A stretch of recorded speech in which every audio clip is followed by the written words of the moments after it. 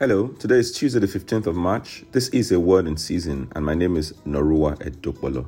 Hebrews chapter 9 and verse 27. And just as it is appointed for man to die once and after that comes judgment. One day there will be no more second chances for anybody. There are people in hell who pray to God but their prayers are never answered. There are people in hell who ask for water to quench their thirst but their request always falls short. There is no hope for those in hell, nor will there ever be hope. There is no way out because there are no exits. Most people in hell thought that they could get right with God. They never thought that they would hear the words, guilty, guilty, guilty. If you reject Christ, He will reject you. Get right with God. Repent and put your trust in Christ for your salvation. He alone can save you.